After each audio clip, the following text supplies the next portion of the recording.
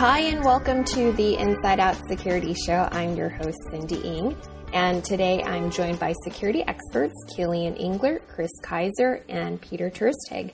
Hey, guys. How are you? Hey, Cindy. Hey, Cindy. So recently I went to the O'Reilly Security Conference, and they challenged us with new ways of thinking. And also the other day, I came across a cybersecurity study from CIOs where 80% of them said that inadequate funding is one of the top barriers to addressing their cybersecurity threats.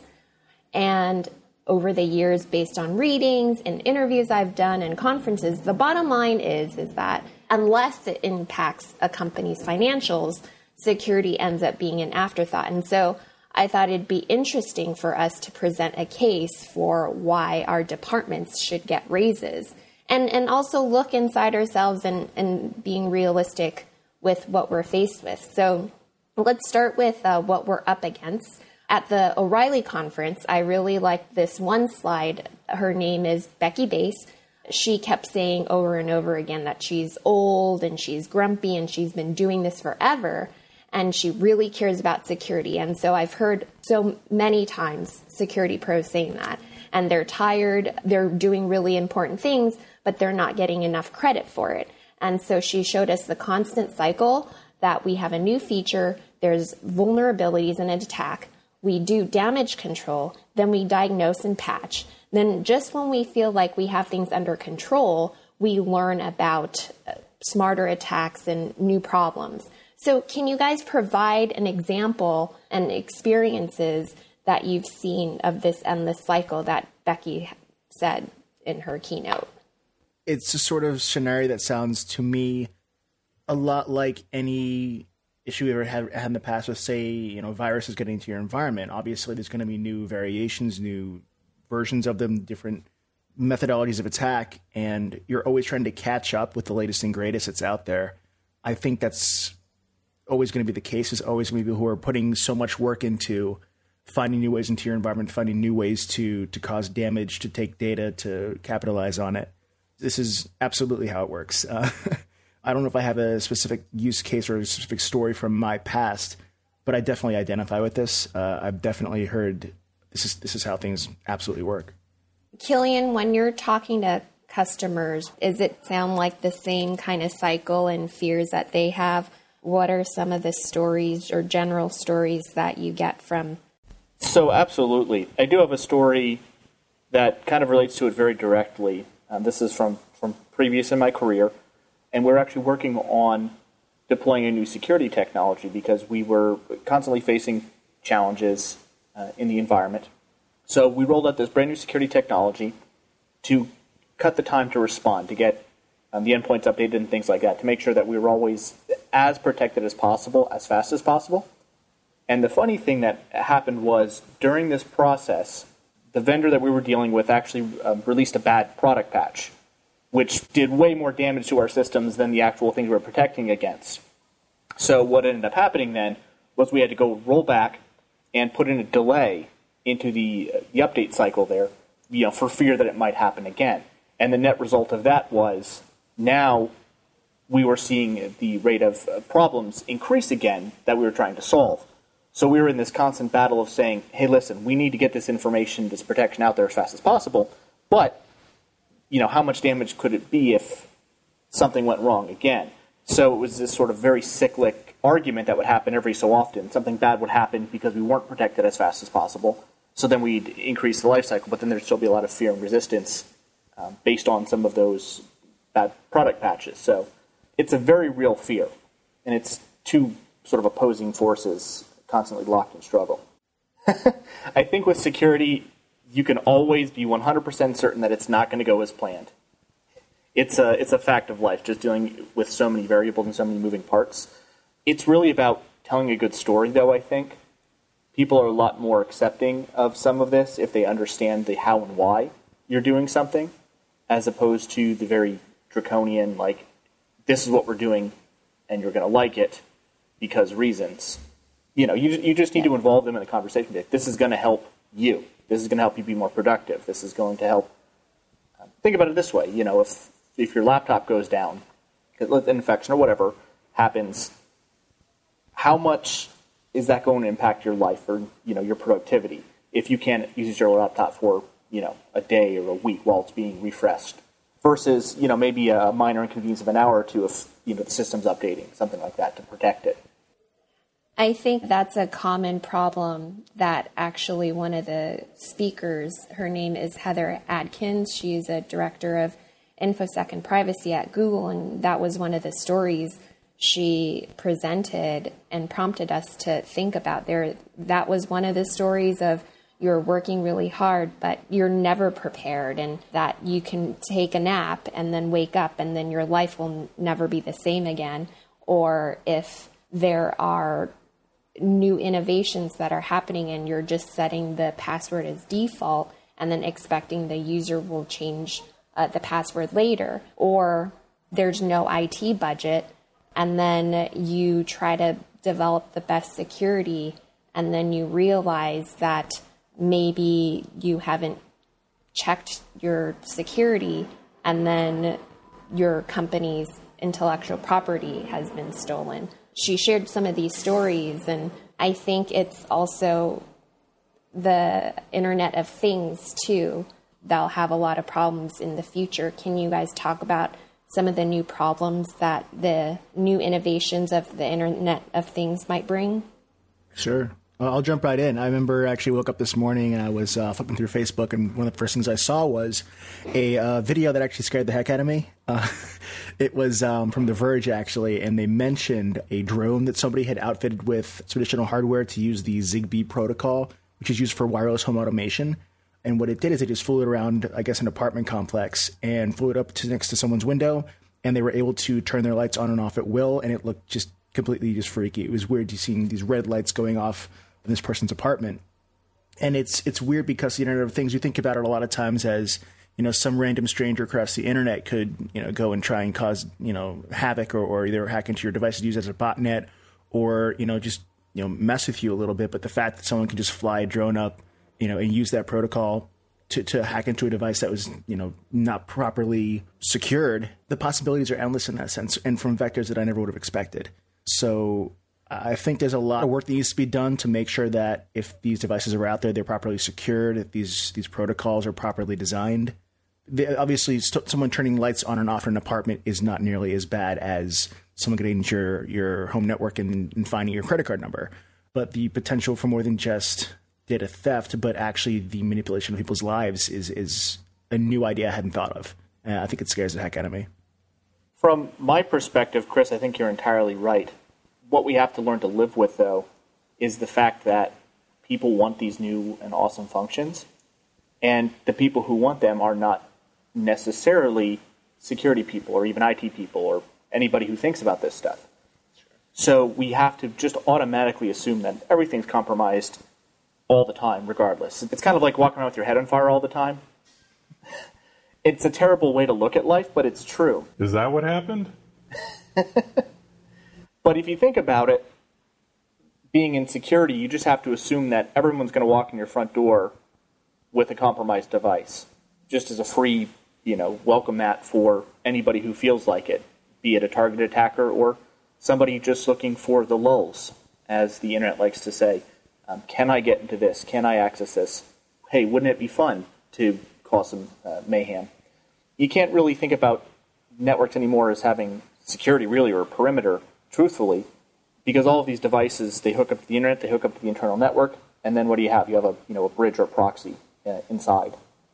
So she used an example of doctors who are all specialized in their fields, and so she made the analogy, well, security pros are a lot like them. How can we rethink it so that security is thought of or framed as a platform rather than a siloed solution that exists outside of each other? So can we brainstorm what are some ways to make it happen? Because I kind of feel it's true, like someone's responsible for one layer, the physical layer, another person's responsible for the network, another person's responsible for something else. How can we work together to at least be more aware of what's going on and have things work more seamlessly? I think what we're dealing with here is we actually have a little bit of a cultural or an education issue. We'll take the doctor analogy as it's a perfect analogy for security. People have thought, oh, I'm going to do better, I'm going to accelerate my career, I'm going to make more money if I'm specialized in one thing. The same way, doctors kind of do. And this strikes me because this is maybe going back a year or two, but I was working with a customer that said they were having a really, really tough time hiring really good InfoSec generalists. They said they looked out there, they went through recruiters, they went through resumes, they kept finding people who were so overly specialized in one thing, but didn't have the kind of breadth of knowledge to be able to function in a dynamic environment. They were not a big IT shop, so they needed people to wear a lot of hats and at least understand a number of the different concepts, if not be 100% experts. And I think that we've gotten ourselves into the habit of over-specializing in a lot of things. Yeah, I can see that. It's funny, we mentioned the doctor analogy, and as somebody who previously thought he was going to do that, about a decade ago, I'm familiar with a concept that they refer to as grand rounds, which is basically a way for people who are, specializing to be exposed to the different disciplines within medicine itself. I think if there's a way for people to, on the regular, who are part of security, organize some sort of method in which they're exposing themselves to the areas that they don't necessarily see every day, some sort of, cross-training or cross-educational methodology, I think that would be beneficial to everyone because, obviously, you could almost think of, security or a network almost like an organism. There's different things you have to attend to, certain things that if one thing falls apart, the others suffer as well. So I think it's in everyone's best interest to share that knowledge with each other. But basically what I'm trying to say is there's definite benefits in exposing everyone to the areas of security that they might not be aware of, not have as much background in, and I think it's going to benefit everyone in the long run. I think, Chris, that's a great point. I spend a lot of time on the conference circuit, if you will, doing a lot of these different trade shows and conferences and talks. And it's really useful for me as a person just to go to these, specifically for the interaction with people. So people coming up to talk about what we do, but just in hearing their different concerns, their different backgrounds, and what's most important to them. And also going around to see other vendors and see talks at these to see what kind of the industry is thinking or what different vendors, security professionals, where their head is at, what their focus is. It helps me kind of break out of the mindset that I'm in a little bit in terms of security. Just it helps me be a little bit more rounded. That's a really great segue because I know online people, they've met others on forums and they're like, oh, I'm going to Microsoft Ignite. And they're like, oh, I wish I can go. And they can't get a budget for it. They can't get their boss to sign off on it because it's expensive. And so I thought it'd be interesting to take a quick poll amongst ourselves. How afraid or excited are you to go to your boss to ask for money to fix a certain thing, to go to a conference? What if they come back and say like, well, I gave you some money like 2 years ago to fix this thing. Like now you have another thing. What is your approach if you're like a security person and you need some money? This kind of goes back to, I think it's an education thing as well, because a lot of times you're making the case to somebody who has less technical knowledge than you do. Potentially you're the expert in that particular realm, in that particular discipline. And to have to ask for money, obviously, it's almost like you're selling the idea to them. It makes it difficult because it's, again, a lack of knowledge on their part that probably keeps them from wanting to spend the money. Obviously, concerns with budgets and all like that. But I think that, I've never been in the position where I have had to do this, so I may have to defer to someone else on this one. Hey, Chris, something you said that just made me think a little bit more about this is I think this mid-level management layer probably really enjoys like a beginning, a middle, and an end to a problem. And so it might be awkward, or the thing we might be experiencing is there's no end. There's no end game in this. You'll always be iterating to be secure. And so I think that as people understand that you'll never be finished, like there is no finish line, it'll make it easier for people to justify continued spends as these new vulnerabilities appear, and not make it such a taboo topic. And I went online to see how to get a raise, just to get another perspective. And it says simply putting in your time does not make you worthy of a raise, a promotion, or even a job.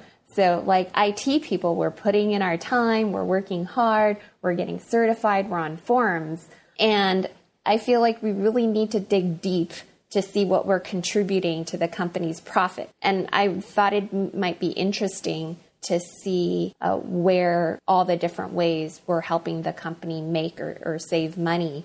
And one of the scenarios is there's a suggestion, kind of like what the kids said, that if there are no pictures, it didn't happen. And so I think a really good idea is if we didn't measure it, then it didn't happen too. And we can figure out by using a formula of figuring out how much money you're expected to lose if you multiply the number of incidents per year by the potential loss per incident, and then you can justify the money that you're looking for. There's a whole lot of talk of the average cost of a data breach. Do you guys know which industry has the greatest cost if that record was breached? I mean, it will be one of the most regulated industries, either something dealing with healthcare or PCI compliance. You're so good, Killian. So healthcare, I think average record is 355. So that's pretty high. So when we're talking about 355, there are patient names, medical histories, credit card data, social security number. I really like this chart. I can't believe I missed the cost of a data breach report. I guess we've been focused on ransomware all year. This report came out in June.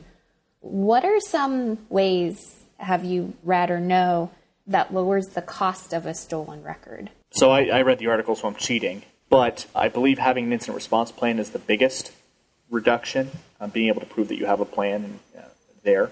And then there are a couple others. I don't know the order of them. I think having a CISO is in there too, somebody dedicated to paying attention to this. Those are the two ones that stick in the top of my mind. Do you think that maybe part of the problem is just the volume of unstructured data, right? So, like, how come nobody's really come up with a way that allows you to, let's say, redact the most important pieces of a document and have a better security methodology for, like, 8% of the data instead of trying to figure out what you're going to do with volumes of data? I mean, have you guys seen anybody in the business of sort of separating the most sensitive piece of a document and storing it kind of, more like Fort Knox and then letting the rest of the data live in a more free-form format? I know off the top of my head there are a couple products that purport to do that. I don't have firsthand experience with them, but there is a whole, I'm not sure if I'd call it a cottage industry, but there's a whole segment of the market that's specifically around document redaction. Well, yeah, I mean, not the specific redaction method, but more of the, separating the sensitive data for a higher tier of security. I just wondered if one of you said, oh, yeah, I've heard of that. It just came to my mind as you were talking. I don't think it's picked up. I think part of that is a lot of times organizations don't know what they are dealing with. They don't have a taxonomy to know what they really need to redact. I see that a lot, too. And I've been in conversations with folks about that, being like, hey, we need to protect stuff. And then the natural question is, cool, what stuff? Well, we don't know. Some of the PII stuff that Cindy talked about, that's the easy stuff because it's identifiable. But if you get into some of the more esoteric laws and regulations, like ITAR, for example, I forget what the acronym is, the International Trade and Arms Regulation, I think. But there's all sorts of stuff that falls under ITAR, from naval cannons and gun parts and even technology to a certain degree. Aerospace technology actually is a big one for that. But the question then becomes, hey, what do I need to protect? And they go, hey, I don't know. And it's hard to kind of separate some of that stuff out, I think is one of the biggest problems. So there are other ways to reduce is to encrypt, employee training, threat sharing, detecting data breaches early because people still have trouble figuring that out.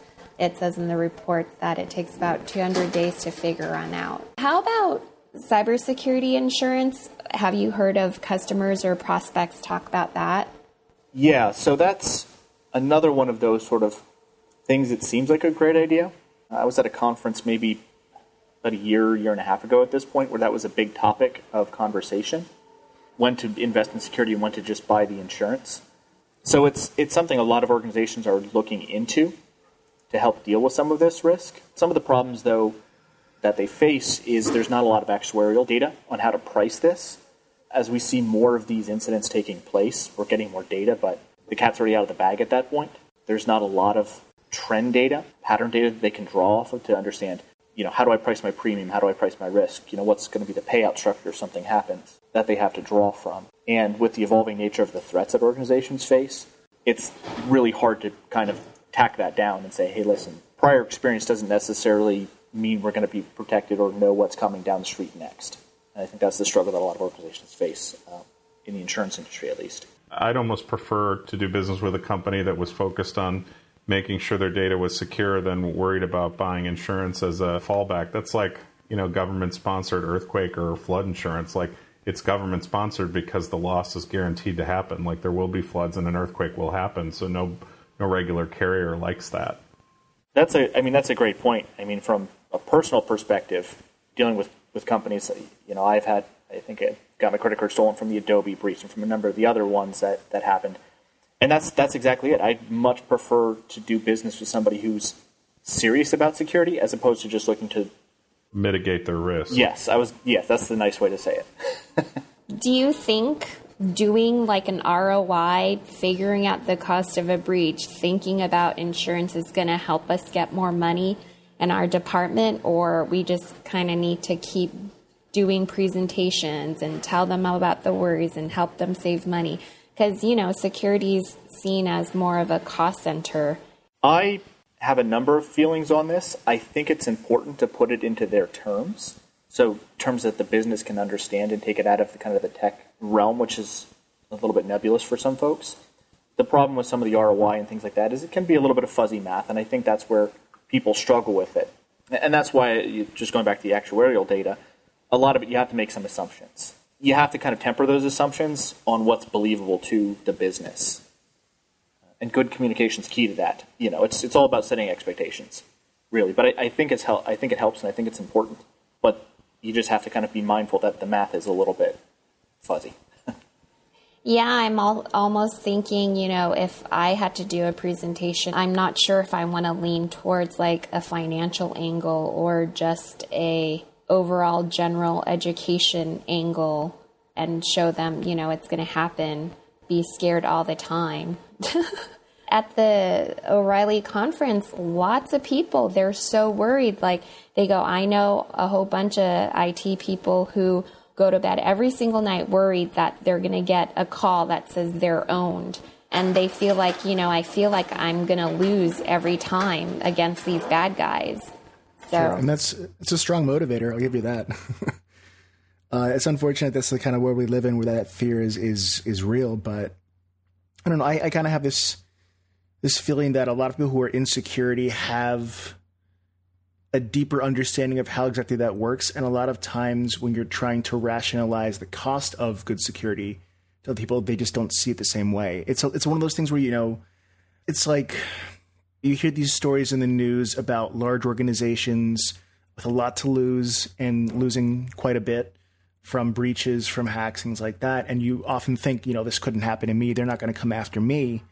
But putting it in terms of what could actually happen to you, how things could actually affect your organization, often gives the necessary context to take action on this kind of thing. That's a great point, Chris.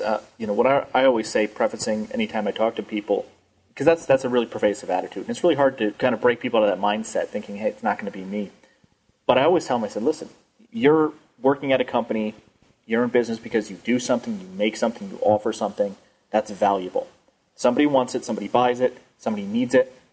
So that's why you're in business. You're in business and you're successful because you do something. And as soon as you enter that world of doing, providing, making something valuable, somebody else is going to want it for themselves. So they're either going to steal it or try and destroy reputation to gain more market share. But kind of placing it in that context, I think, really helps. They go, wait a minute. That's true. We do have competitors. We do have other people who want to maybe steal our trade secrets. Everything from pretty much any product you can think of. There's something that's keeping them in business, and somebody's going to want that leg up one way or another. And so let's pretend we did wonderful presentations and we got our budget. Now we're back hanging out with our team, and I really like this one article where there are 25 InfoSec gurus who admitted their mistakes and what they learned from them. And I thought it'd be fun for us to go around and share our favorites. Yeah, I'll kick this off. I had several, some of them which I will admit to have, having done in the past and learned from. One of the big ones they mentioned was leaving your laptop unlocked in your office. Now, a lot of us have this idea that, the office is a safe place where you should be able to, freely walk around, not worry about someone else coming in, touching your laptop, abusing the rights you have upon it. And did you like those emails I sent when you walked away for lunch the other day? Hey. Yeah, you did? No. I'll find out. I'll find out. But that's exactly the situation we're talking about here. And there have been people that I've seen do this in the past where some people have done it as sort of a prank because they're more security minded and they want to sort of teach the lesson that you should be locking your laptop when you walk away from it. But it also does bring to light the more serious point of if somebody was interested in reading your email, forwarding it to someone, going in and reading content they shouldn't, stealing files from your laptop or going on the network and grabbing something else, that possibility does exist. And again, it's one of those things where you assume it wouldn't happen to you, but it can, and it's very quick and very easy for it to happen. This whole thing is a mindset, right? Like, so when I came to work here at Varonis, I couldn't believe that you had to log into the printer to get a print job. And so the first couple of days I was like, this is the silliest thing I've ever heard. But the reality is, like, once you realize that a bunch of people's stuff isn't sitting on the printer and there's no like risk of secure data being left behind, you start to look at things that maybe, fundamentally you say, look, I can leave my laptop unlocked or let's leave printouts on the printer. But it's really just about shoring up, your exposure everywhere.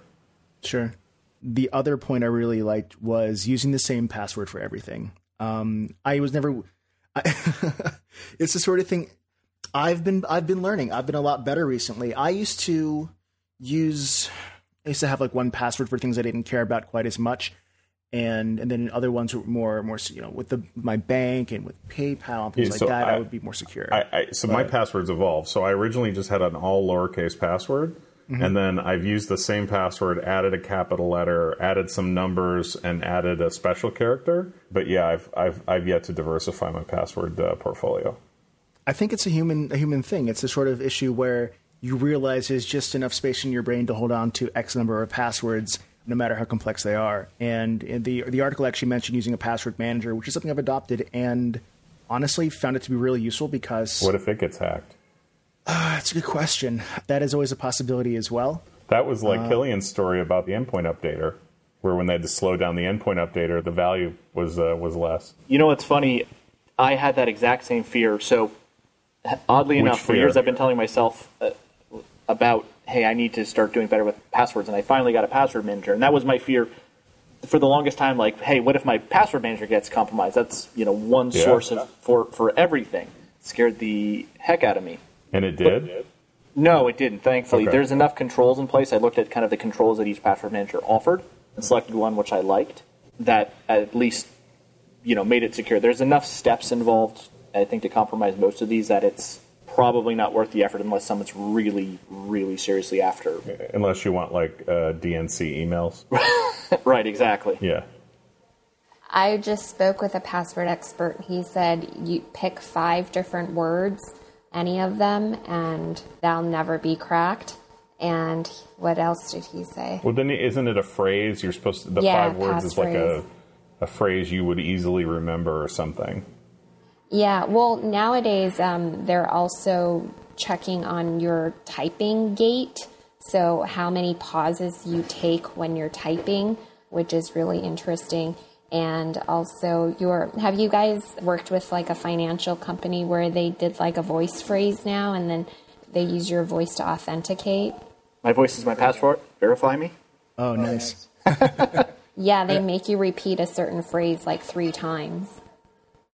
Okay, what other mistakes you guys thought were relatable? The one I liked was the all vulnerabilities take priority over the business.